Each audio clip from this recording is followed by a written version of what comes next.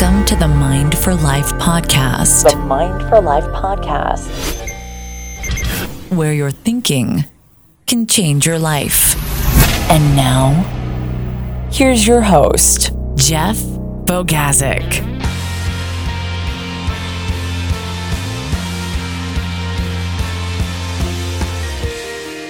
What's up, everybody? Welcome to Mind for Life 5 on Friday. It is so great to be able to talk with you for 5 minutes on Friday. I want to share with you a principle that I hope will help you to think a little bit deeper about the world around you and maybe even change your life. Today, I want to talk about the attitude of generosity. The attitude of generosity to give of yourself to someone else. We live in a selfish culture. Our culture is designed around us. And if we're honest with ourselves, probably about 99% of the day, our thoughts and what we do dwells upon us. And when we do think about other people, many times it has to do with what they did to us or what they didn't do for us or their interaction with us. It's usually about what's going on in our own solar system, if you will, the orbit around us. But let me ask a question. What would happen if everyone took 10 minutes a day to do something for someone else? What if everyone took 10 minutes a day to commit to generosity? Maybe write an encouraging note, something small. Maybe send an encouraging text. To do something for someone else.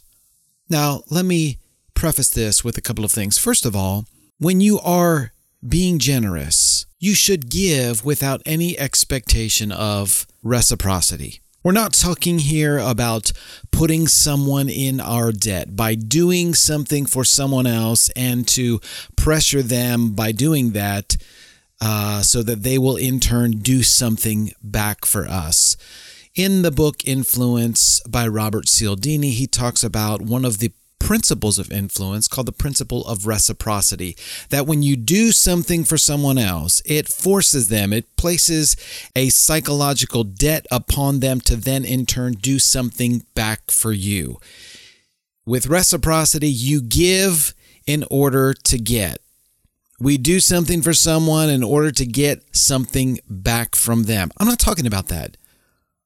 True generosity is about doing something for someone without any expectation of getting something back. Another thing, you don't do this. You're not generous to someone in order to get them to like you more.